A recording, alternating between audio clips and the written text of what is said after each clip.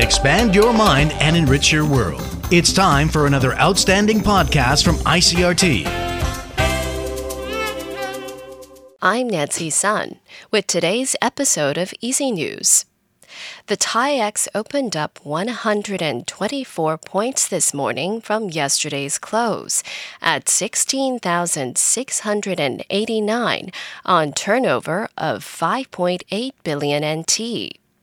The market closed moderately higher on Wednesday as investors waited for the outcome of the U.S. Federal Reserve's latest policy-making meeting, amid speculation it could raise interest rates once again. The bellwether electronics sector saw some profit-taking after early gains, while transportation stocks moved generally higher on the hopes that freight rates will rise due to tight supply. The Keelung city government is warning against profiteering from the government's coronavirus rapid test kits rationing program. City Councilor Chen Wen-ting says there have been reports of people reselling their allocated kit for a higher price, at a profit of around 250 NT. Keelung Mayor Lin Yo-chang says police and health authorities have been asked to investigate the reports and rumors. However, Lin is stressing that it would be difficult for people to break the law unless they somehow procured multiple health insurance cards. Police in Keelung are warning that the illegal sales of rapid tests is a violation of the Medical Devices Act and can result in a maximum fine of 1 million NT. In international news, the U.S. State Department says Secretary of State Antony Blinken tested positive for the coronavirus.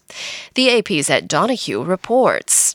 Spokesman Ned Price says Blinken was at the White House Correspondents' Dinner over the weekend. The good news is that he is fully vaccinated, he is boosted, he is experiencing only mild symptoms. Earlier tests on Blinken were negative, but the latest test was positive. He plans to isolate at home and work virtually until the quarantine period is over. Press Secretary Jen Psaki was asked about Blinken's recent access to the White House. He's not seen the president in several days, and he is not considered a close contact. Vice President Kamala Harris was cleared to return to the White House after testing positive last week. Ed Donahue, Washington. Authorities have blocked streets in Armenia's capital and warned anti-government protesters against trying to seize the country's parliament building. Police use cement mixers and trucks to close off roads and bridges leading to the center of Yerevan. The protesters are demanding the resignation of Prime Minister Nikol Pashinyan. They use cars to block the area around pedestrian underground passageways at major intersections. Pashinyan was scheduled to speak to Parliament on Wednesday. The Prime Minister became a renewed target of anger last month when he spoke in Parliament about the need to sign a peace agreement with neighboring Azerbaijan. The two countries have clashed for decades over the separatist region of Nagorno-Karabakh, which is part of Azerbaijan but has been under Armenian control since early 1990s. Venezuelan President Nicolas Maduro and high-ranking officials from the South American nation have met with the oil minister of Iran to discuss cooperation in energy matters and efforts to defeat economic sanctions imposed by the U.S. and its allies. Officials from both oil-producing nations ratified agreements in the meetings this week in Venezuela. That's according to a statement from Venezuela's Petroleum Ministry. Iran's delegation was led by Javad Oji, the country's oil minister. Neither country announced the visit in advance.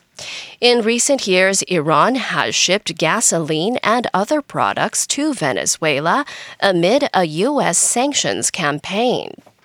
And that was the ICRT News. Check in again tomorrow for our simplified version of the news, uploaded every day in the afternoon. Enjoy the rest of your day. I'm Nancy Sun.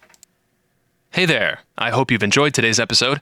If you'd like to hear more from ICRT, you can check out our other podcasts. We've got Taiwan Talk, where we chat with a new guest every Monday, Taiwan This Week, a roundup of the news in Taiwan every Friday, and English in the News, for useful English expressions explained in Chinese. For some lighter news in both English and Chinese, check out News Bites and News for Kids. And if you enjoy them, tell a friend. Thanks for listening.